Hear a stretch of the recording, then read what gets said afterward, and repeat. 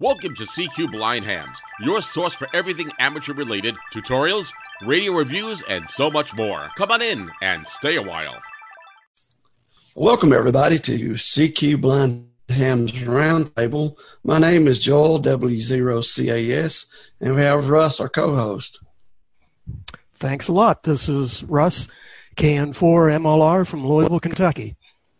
Yeah, and today on the show we have John Farina and Sam Birnbaum that has worked with the QLog program and the QLog beta testers. Good morning, John. Morning, Russ. I'm John, W2QCY from Albany, New York. Good morning, Joel. My name is Sam, W2JDB. I'm in the Oceanside, New York. All right, guys, welcome. Well, we'll start off a little bit. John, what is some of your, I know you told me earlier that you've been a ham for 50 years. Wow. How did you get started in the hobby? And maybe give us a little insight into your career as a ham. Sure. I'm from Albany, New York. I grew up in a small town north of here and moved here after getting married. But my ham radio career started, like many people, not everybody, but many people back in our day, started in high school and started after a few years of citizen band radio, and that was pretty cool. But then I usually say that a friend of mine got a general coverage receiver, and I started listening to hams. And he got the receiver and I got the ham license. And then, I don't know, 20 years or so later, he got his ham license. So, but I was licensed as a novice my senior year of high school, passed the general between high school and college. And we were talking earlier, I've been fortunate to be active in some level continuously. I know that doesn't always happen for folks for various reasons, but I've enjoyed doing sidebands, CW, active with our local Aries and Racies groups, been active with several amateur radio clubs that I continue that activity with, and been NCS on HF and VHF nets, did some stints in the Mars programs until the digital stuff became too difficult, too inaccessible. And now, now do a combination of FT8 and CW and a little bit of sideband, and of course the local VHF and HF stuff. And that's kind of my over the year stuff. I've taught a little bit in classes, usually CW and usually rules and regulations. I'm not an electronics person. My careers have been social work and assistive tech instruction for folks who are blind or visually impaired. So I don't know how to open up the stuff and fix it, but I usually know when it's broken. Yeah, and I seem to be the one doing most of the breaking lately. Okay, Sam, that's a fascinating, John. Sam, a little bit about your radio career and maybe some of your work history. Or I did listen to Eric Guth's interview with you on the QSO show, and that was very fascinating. And for the ones that didn't get chance to listen to that, you want to give us a little history of your radio career? Well, the radio career, actually, I'll try to keep it a little short. I was a big shortwave listener early on. When I was 16 years old, I built 3 shortwave radios, and then everything stopped. I did pick up the CB band, the CB radio in my early 20s, late mid-20s, when I was married. But that was the end of it. The reason was because I was never able to copy code. It just didn't come to me. I tried. I bought a Kia, or I should say a key. I bought the records. the whole bit, and as hard as I could never get CW. So I dropped the whole thing. 2014, I found out that the FCC did away with the code requirement. I found a local club. I went there, met the guys. 3 months later, I took the 3 tests in a single day. I went from, technician to a general and extra in 55 minutes. And then I bought a radio. About a month later, I bought a radio, put up an antenna, and I started going on the air. FDA came out, I think, 2017, if I'm not mistaken. And since I was a software developer, I wrote my own logging program for different reasons. And when FDA came out, I updated my program to connect to WSJTX. And somewhere around 2000, end of 2018, Rich K1HTV sent out an email. Can someone do something for visually impaired hams with FT8? I volunteered, and here we are today with QLOG. There you go. Oh, we appreciate all your hard work too. Russ, do you have any questions for John or Sam? I just, not really. Honestly, I was just going to let them kind of run with it. I had all the questions I had about QLOG. I pretty well solved in the last few days, and that's not to say it is a great program. So, Sam, congratulations on your efforts. But no, I'll just let you guys run with it and see where we go from there. Okay, I have just one, just for the new people that's never did FT8, which is part of the WSJTX software package created by, or instrumental by Joe Taylor. Sam, would you like to tell a little bit about FT8 and what it does and what you can do with it? Well, FT8 is a digital mode. It's an incredible piece of software that a whole group of people put together over there. It's Joe, Bill, quite a few people on the development team, but it's a phenomenal piece of software that allows you to make contacts under conditions that normally you would not be able to. I'll put it as simply as possible. It is a short, very, very fast messaging system. There's 15-second cycles between transmit and receive. You do have to synchronize yourself to the internet time or clock because it depends on timing in order to decode the message. But whatever they did is just an incredible, incredible piece of software that they put together. FT8, not only FT8, but the new other mode, FT4, which actually speeds up the transmissions to 7.5 second cycle time. I can't say more, and I can't give enough credit for what they have done under these propagation conditions, because a lot of people wouldn't even be turning on their radios under these kind of conditions where they wouldn't be able to make contacts. It's just incredible how this thing took the ham radio community by a storm. It was just unbelievable, the take up of it. And obviously once the FTA first came out, people asked for more and it just grew. So now they have various contests that are now being able to be used, this program used. And it's just incredible. I don't know how to best describe it. There's just any words that I can describe the phenomenal job that Joe Taylor and his team put together to come up with this product.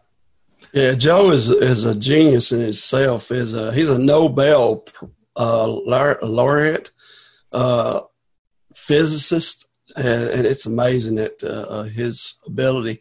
There's other pieces of software in that package, JT65, JT9, Whisper. It's just a great piece of software in total. And did he design that for Moon Bounce as his primary reason for designing that program? Is that correct, or do you know?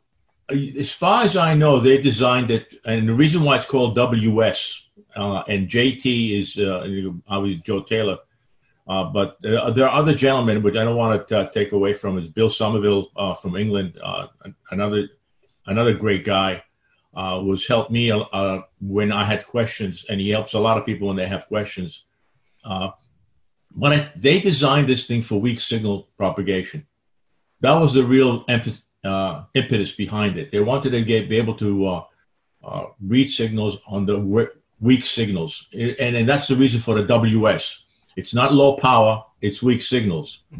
You can generate, can use 1,500 watts, and some station somewhere, that's a weak signal. You can use 10 watts, and some station, that's an S9 signal.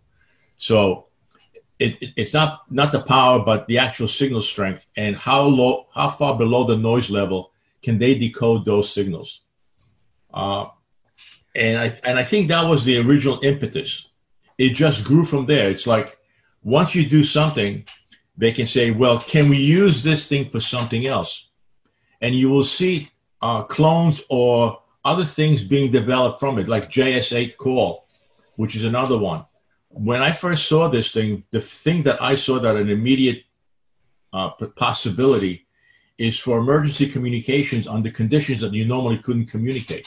Exactly. The JS8 Call is a good mode to do that with, because you actually can type out messages and send it to. Exactly. Even if you're not necessarily communicating with one particular person, you can send out messages, even if it's on 15-second cycles, or having a dual system where one transmitter or one rig is transmitting on even and one rig is transmitting on odd, and effectively you can have through that continuous output of data going out and putting out messages in free text form to get stuff out for either needed material or emergency communications or just health and welfare. It's a phenomenal piece of software that cannot just be used for quote unquote ham communication to get QSOs and fill the log, but for other purposes. It can repurpose it for other things, which is incredible. It is. And John, how long have you been using the QLog and FT8? Well, there we go. Like several people I know, I started out trying to get FT8 going with either JAWS or NVDA screen readers, and just before Sam and Rich, I was contacted or found out about the possibility of being a beta tester. I had worked WSJTX a little bit, but you could only at that point call CQ, and you didn't know who you worked until you looked at the log file, because there was no feedback. You sort of knew with NVDA a little bit. JAWS gave you nothing or almost nothing. So I jumped at the chance to look at something that might make it easier for folks, because I will say that getting WSJTX up and running for someone who's visually impaired, it took a buddy of mine two trips here to get it going, or maybe one trip here and one phone call where we each checked the boxes that we had going. He was a sighted guy, and we tried to parallel what he had checked, and we got it going, and it was interesting. But once QLog was unveiled and we got a chance to drive it and help each other and Sam figure out what could be done, I've worked places that as a 50-year ham, I'm not sure I remember working at DX stations that I have worked, now.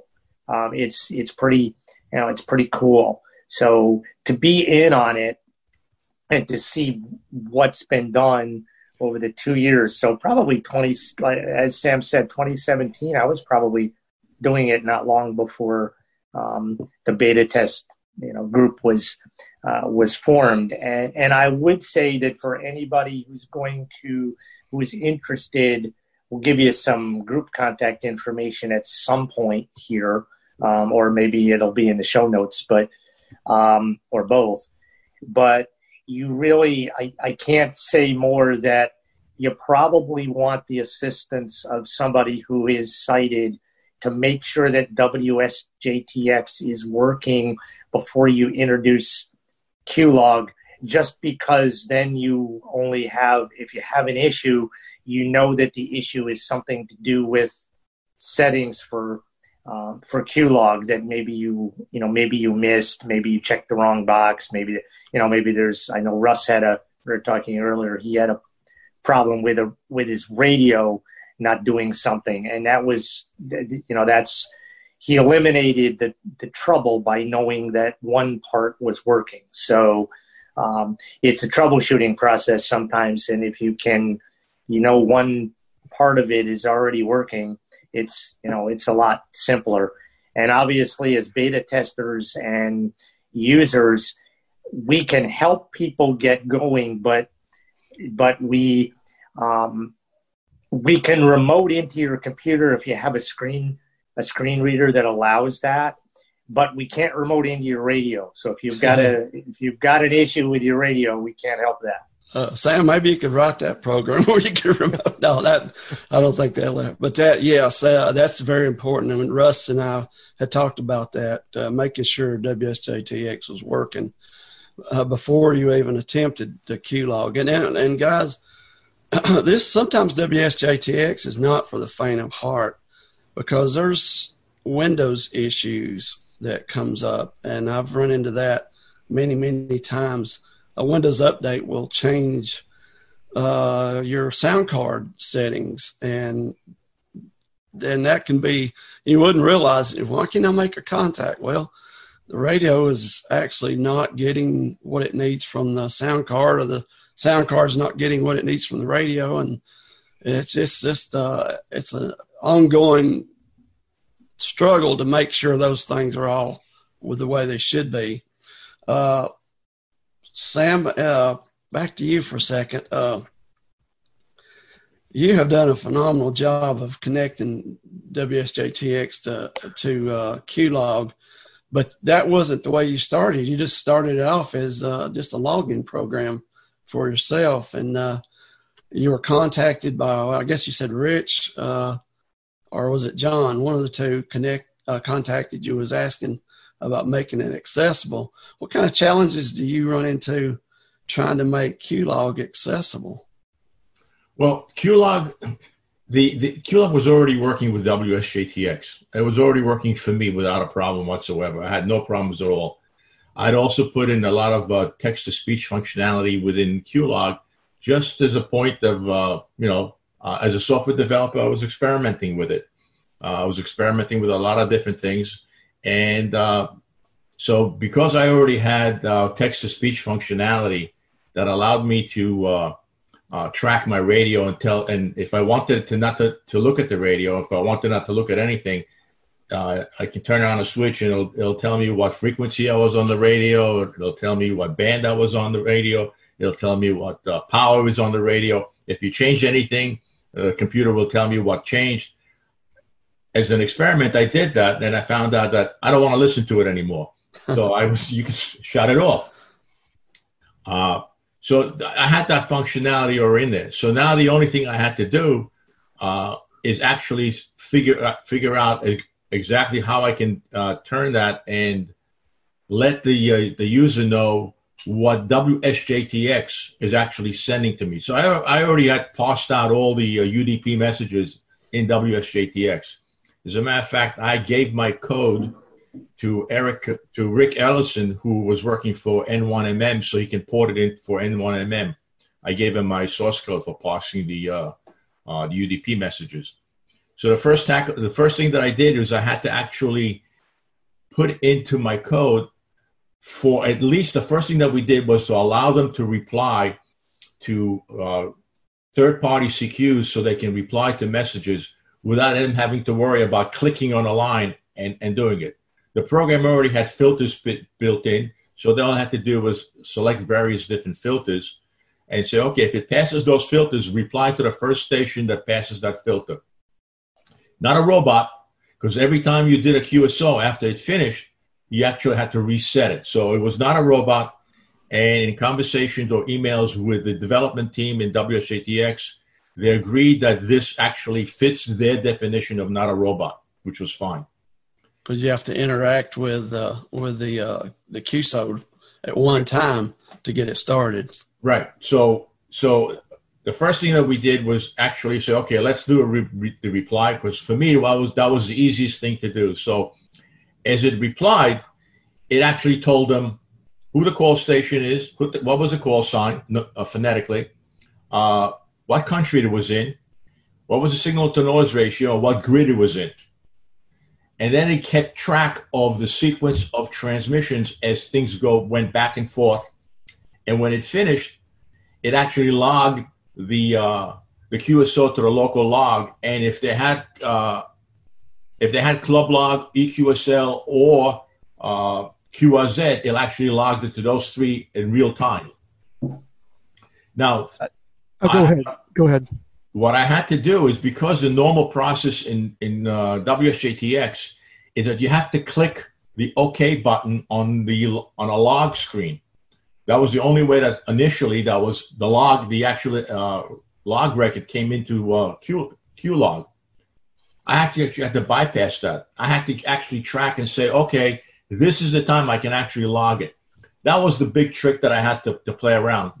And the other part that I had to do was to make sure that even if I logged it, if I had a request to resend something, I was able to reset it and send it back, send another transmission automatically, because in a normal mode, the enable TX was disabled. So there was a whole bunch of stuff, a lot of heuristics that I had to play games with, and put that into the code itself. Well, what is remarkable to me, as you said, the filters make the choice. There is no way that a blind person can click on a line fast enough or pick out DX calls or whatever you're looking for by using WSJTX. And that was the thing. As soon as I got QLog set up and saw what it was doing as far as selecting the calls that were coming across on the call activity screen, I was sold right there. This is it, because there's no way I could duplicate this. I could get WSJTX to answer calls, and I could see who was what station was, what the call progress was. But it was so cumbersome, and when I started running QLog, I never looked back. I thought, oh, this is just. However, whatever magic is being played with the program, this guy has done it, and so my hat's off to you there, Sam. That's what sold me on it. Appreciate that. Thank you for the compliment. There's so much information that's on that line when a guy calls CQ, the time and the time difference between you and his station, and then the signal report. By the time Jaws would read all of that information, the 15-second cycle's usually over with. So like Russ said, there would be no way to make, to do what QLog does using Jaws or NVDA. And John found that out, I think, pretty quick, didn't you, John?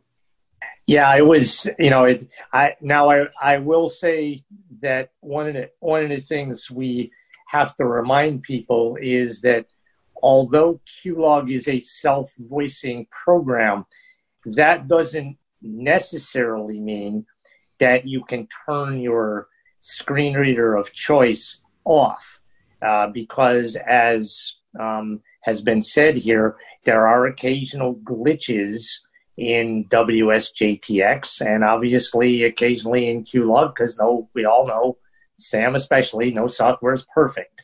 So sometimes you need to know what your screen reader is telling you, so that you know if something's happened that you need to pay attention to. We have figured out at least two ways of making that less verbose. JAWS has a feature called Speech on Demand, which you can enable, and it will only speak to you. It's like the old thing: speak to me only when I ask. And when you ask, interrogate the keyboard with a JAWS command, it will speak to you, but it won't speak when focus changes and things like that. So you're not getting lots of unnecessary information in your ear. The other thing that points out is for Q-Log and all this stuff to work effectively, you definitely need another sound card in your system. Now, for those folks who have radios with built-in sound cards, they've already got that, because Q-Log and WSJTX, well, WSJTX, let's say, that goes through the radio sound card, much like on a TS590, not yet 590, any radio that has a built-in sound card. For my TS480, I have an external sound card for the WSJTX in terms of a signal link, and then I have a little Sound Blaster Play USB device that I put on, and that gives me the Q-Log voice. So I got things in one speaker voicing one thing, and then if I need something from JAWS comes out the normal Windows sound card. And so that takes a little bit of fiddling, understanding why you want that and need that to happen. Once you get it going, it's fine. But there's definitely lots of stuff there, and that the call screen now it's available so that you can look at the last 10 entries that WSJTX encoded within Q-Log. You can pick one of those, check it, as it were, with the space bar, and then press a keystroke, which happens to be F8. And Q-Log will tell WSJTX to, I think that Sam can correct me if I got that sequence wrong, but to respond to a CQ by that station. So you can, again, it's kind of a different, filter in that you can, so if you see a call sign you want, something you want to work, you can do it that way. And you can actually you can select more than one, and you just keep hitting F8 when the contact is complete, and you can complete those 2 or 3 calls, assuming that the person has not left the band in that time frame. Yeah, and you mentioned the signal link and your Sound Blaster. Windows will let you take a particular program, whether it be WSJTX or Q-Log or anything, and assign the sound card settings for that particular program. And like I have my NVDA is assigned to my internal sound card, and my WSJTX is actually assigned to my USB 2 audio codec, which is my internal sound card of my TS590SG. Or, it could be the USB audio codec for a signal link. And that's good that Windows will let you separate things. Like John said, he's got sounds coming 3 different ways. And that you need that sometimes to be able to do all that you need to do. Well, it's kind of interesting because some of the sighted individuals who are helping folks get accustomed to this have a real hard time with all the stuff that we hear and sort of ignore, because we know what we're supposed to hear and what we're not supposed to hear. And I suppose it's much like riding around in a police patrol car and hearing all the other calls on the frequency, and suddenly hearing your unit number and being able to parse that out and say, oh, I really have to pay attention to that. Yes, it's like I said, it's not for the faint of heart, but it is wonderful. And as a new ham, I've only been a ham for a little less than 5 years, and WSJ, I never had a good sunspot cycle. So you guys, all of you guys have been in for a treat. That's what I'm looking forward to. I listened to Dr. Tamitha Scove this week, and she said, we got 2 sunspots on the sun coming around. And I said, oh, man, I'd love to have a good sunspot cycle where I can actually work some contacts on sideband and not have to depend on FT8, because that's the only way I can make DX right now, being the low part of the sunspot cycle. So I think it will be interesting, Russ, and I think Sam has said this before, to see whether when the sunspot cycle increases, whether WSJTX unfortunately decreases in popularity because people can go back to other modes. The other thing that I think has caused WSJTX to be popular is that for people in restricted antenna situations, you can often make contacts on a weak signal with attic antennas or flagpole antennas or whatever you can put up, and relatively low power. So it will be interesting to see as the cycle increases whether we see what we think, which is more people returning to sideband and even CW. I don't think it's going to drop off. Go ahead, Russ. Well, I was going to John's point there. Yeah, I've got a little shorty 40 that I had used before, somewhat unsuccessfully. I brought it up onto the second floor. I was in the attic, but I've got it now on the first floor. I'm sorry. And I'd like to experiment with that just to see, how well that works as an indoor antenna. But to your point, last week, I think Joel and I set up a contact, and we were not on 14.074. We were up a little bit, and I swear I could not hear anything. I went over back to my screen, and sure enough, it had decoded the contact. So, that just impressed me to no end. But I tell people it's the only mode I use in ham radio that I turn the volume down on my radio. Because I don't want to hear the howl. I sound like an old fax machine. That's a good description. Yeah, but back to you were talking about your setup. I think we're very similar. I use a Signal Link, and for the WSJTX portion of it, but I do use the internal sound card for JAWS, and I use the silence JAWS feature, which works just fine.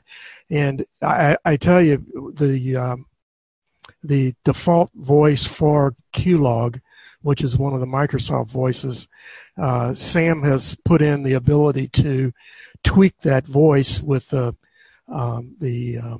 pitch and the speed. I've got it tweaked now so that it's it's as good as Eloquence. So you really once you're in QLog, as you said, you may have to jump back and forth between your screen reader, but it's kind of rare. It really sounds good, and that's a very nice touch to the program. I just want to ask, we usually ask a little bit about your station and what kind of equipment you have. John, if you give us a little description of what equipment you're using, what radio antenna, other things you may be using, and then pass it over to Sam and let him do the same if you guys don't mind. Sure. Currently, I have a TS480. That's for those who aren't familiar with it, it's a Kenwood. It's an HF and 6 meter transceiver. This one has a history of being modified for some Mars activity that I used to do. So very technically, it goes where no man should go. and I try not to put it there. I have a loop antenna, horizontal looper on my back fence, and a tower and a dipole. The loop is fed with ladder line into a balun. The dipole, of course, is coax. I do have a 10, 15 meter and 20 meter beam. I think that's got a little issue, and I've been hesitant to get guys to come and look at it because I know it's going to be a fairly large project even to go take a look, unless it's something very obvious that they can see.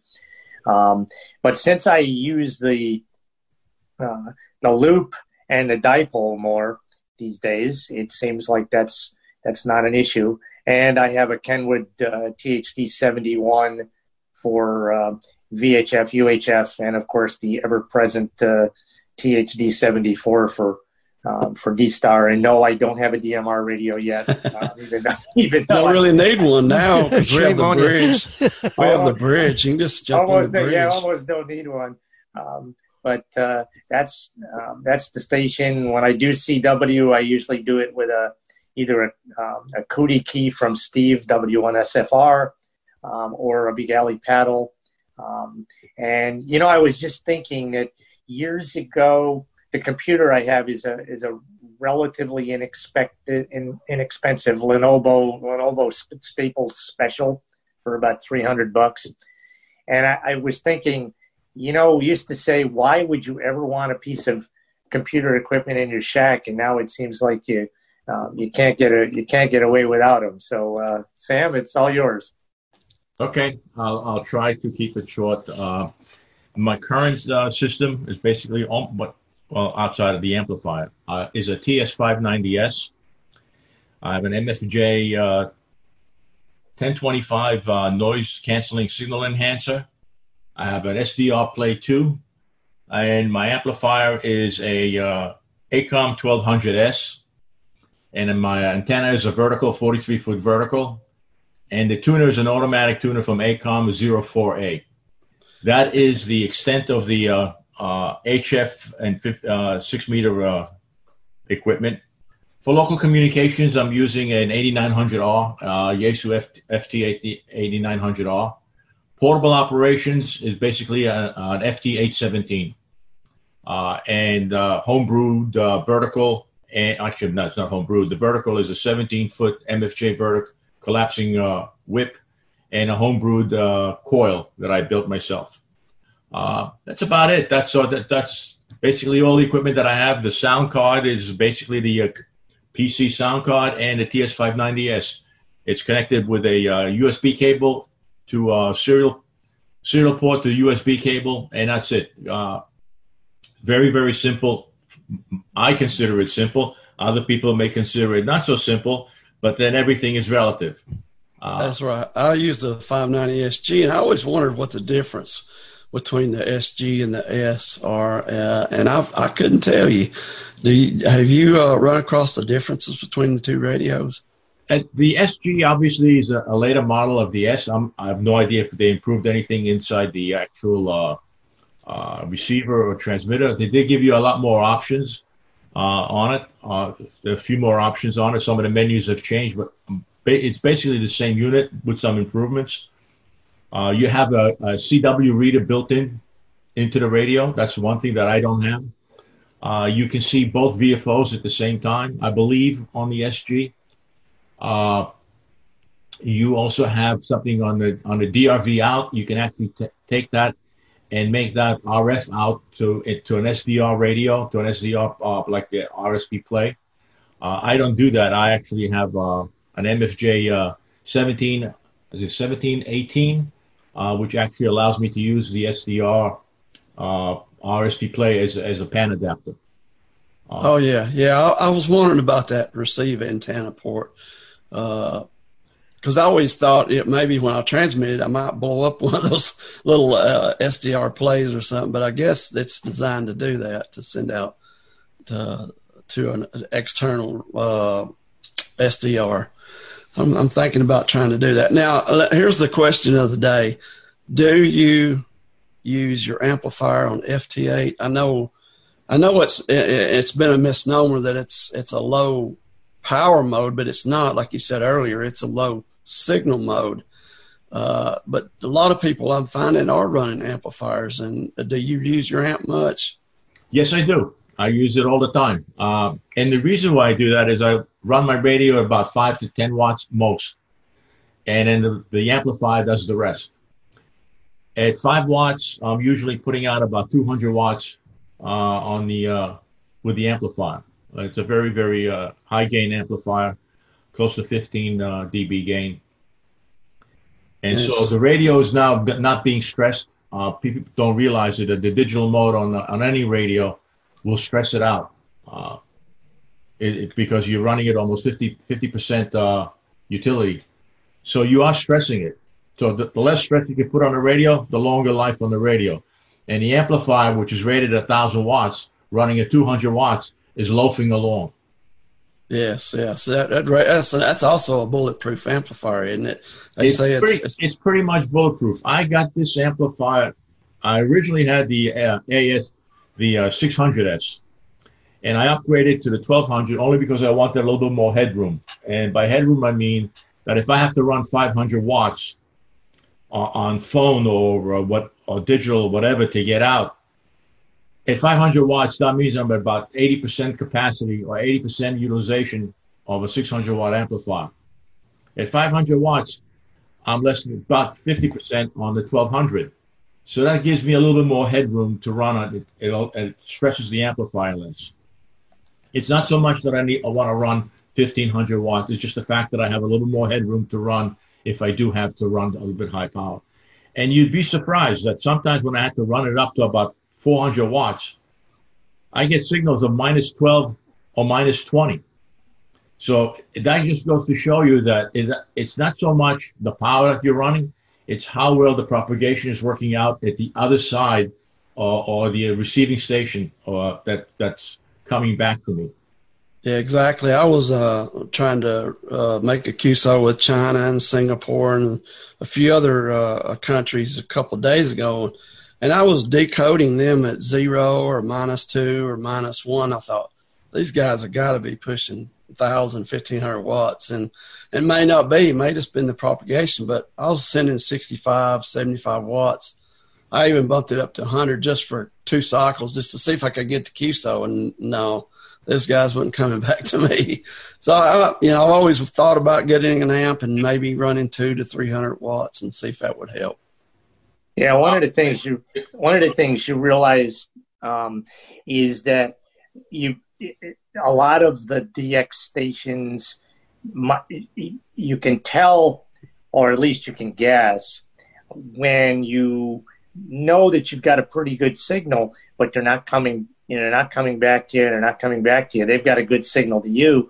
You got to figure that maybe either A, it's a pileup, or B, they have a very high noise floor. And I think that's one of the things you realize. And I'm kind of the other way. I don't have an amplifier, so I keep the radio at somewhere around 40 or 45 watts. And if I can't make it there for FT8, I just say, well, we'll call it a day, and that's the way it is.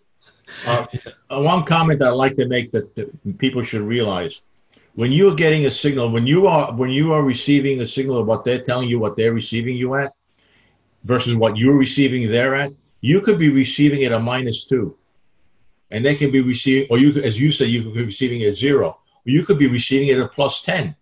If you have a noise level of 0, anything that's coming to you is going to be a plus number. It's the signal to noise ratio is based upon your noise that you are getting, not necessarily the power that they're sending. And that's what people don't understand. And one of my programs that I gave to the group that allows them to read the all.txt file. It's called an all-text. Actually, the program is called all-text, and it allows them to access the all.txt file no matter how big it is. I actually wrote a component in there that allows him to analyze the signal to noise ratio of the same stations. So if you have more than 15 decodes of the same stations in the same day, it will actually tell you what the variance of that signal report is. Wow. And you can take a look at it and you can see that within one standard deviation, quite a few of them move around, where you start out at one level and all of a sudden it's one standard deviation or two standard deviations away. Wow. Yeah, you can really see that if sometimes if you've got a long cycle where somebody the QSO is not being finished and your station keeps sending out a different SNR report, propagation has changed or something has changed. Yeah, I've noticed that. And the antenna makes a lot of, they may be running a beam and beaming out high, the signal to me, but, like you said, they may have a lot of noise. They may be downtown Beijing or somewhere, and those towns are probably covered in noise, sort of like New York may be. That's true. I don't know how much time we have left, but do we want to talk about how new users can get yes, that was the next with QLog and all that? Yes, I was asked a good question. Do you have the program hosted somewhere where I can put a link on CQ Blind or blindhams.com or do you want to, how would you like it to be made available for anybody to get a hold of the software? Well, at this point, it's the files are hosted on the QLog users group at groups.io. So interested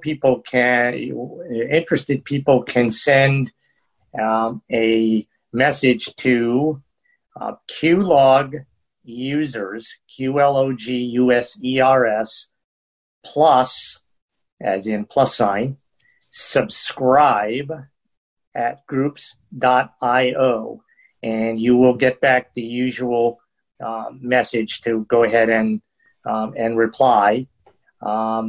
And once somebody does that, I get a notice as the group owner that we have a new subscriber. We do ask that people put their call sign in because not everybody has their call sign in an email address.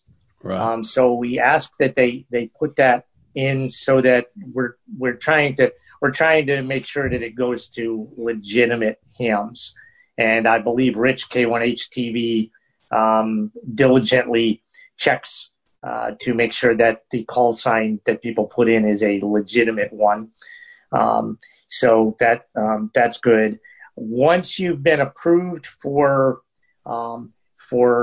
posting to the group, you can go to groups.io, and just as you would for getting those people who are on the Blind Hams list, there are files on that portion of the Groups.io site.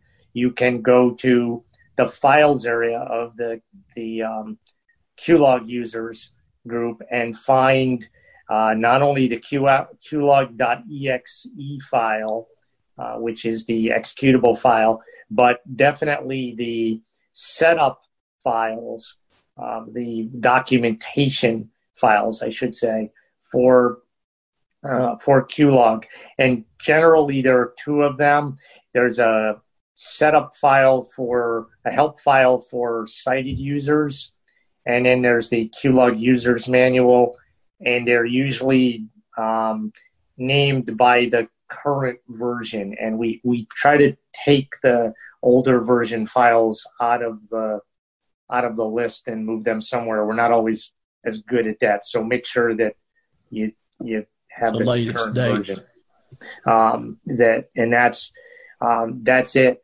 What would be helpful, however, Joel, is the two files that I sent you, which are a demo of the process of responding to a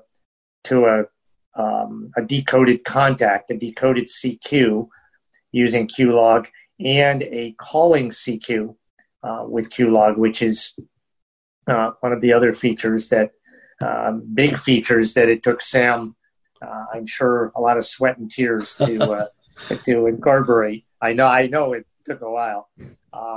Those two, if you could host them on, or put a link to them on the Blind Hams website, that would be great. I can modify those files if you want to give a little more information on QLog. We tried to keep the time the file length and time down because I wasn't sure where they were going to go.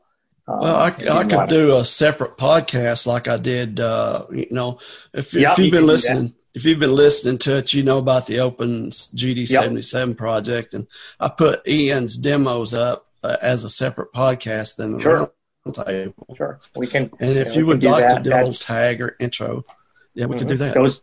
Those files would be, they would be fine. The only caveat is if I obviously took out the silence between some of the silence between the cycles because just to make the files shorter, so you're not seeing an accurate representation of the time cycle of a QSO. Right, but that's 15 really seconds irrelevant. back and forth. Yeah, it's really irrelevant. That'd be great. If you work on that and make a little bit more explanation to how it's working and things like that. I might be definitely calling you for some audio insert help because I'm not an audio editor. Angelo is our editor, and Russ, they're editors. He's in trouble because I might be calling him. Joel, may I make one comment over here? I did put a full video with audio. Yes, YouTube. How exactly it works. Yeah. That's a good point. That was great. Yeah. I don't know if you have that. I don't know if you have that link, but I will send you that link to the YouTube. You can listen to it. My voice is not on it.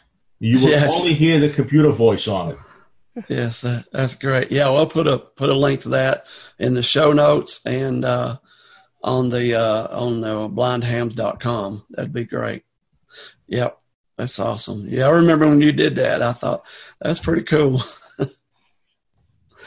Well, guys, Russ, do you have anything else? Any questions?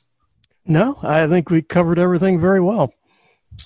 I sure appreciate you guys joining us today, and I've been wanting to do this for quite a while, ever since I started the roundtable, and because this is a very interesting subject to many blind and visually impaired hams that love HF, and this would be another way to fill up the logbook, and that's what I use it for. I love FD8 because I'm not a rag chewer on HF, but I do like to get Chase DX, and this is awesome. So I appreciate it. And John and Sam, if you ever have an update or you would like to come back, just let us know, and we look forward to it. So thanks, everybody, for listening to CQ Blind Hams Roundtable. Thanks for having us. Thank you very much for having me, and it's a pleasure talking to you guys. Great. We enjoyed it.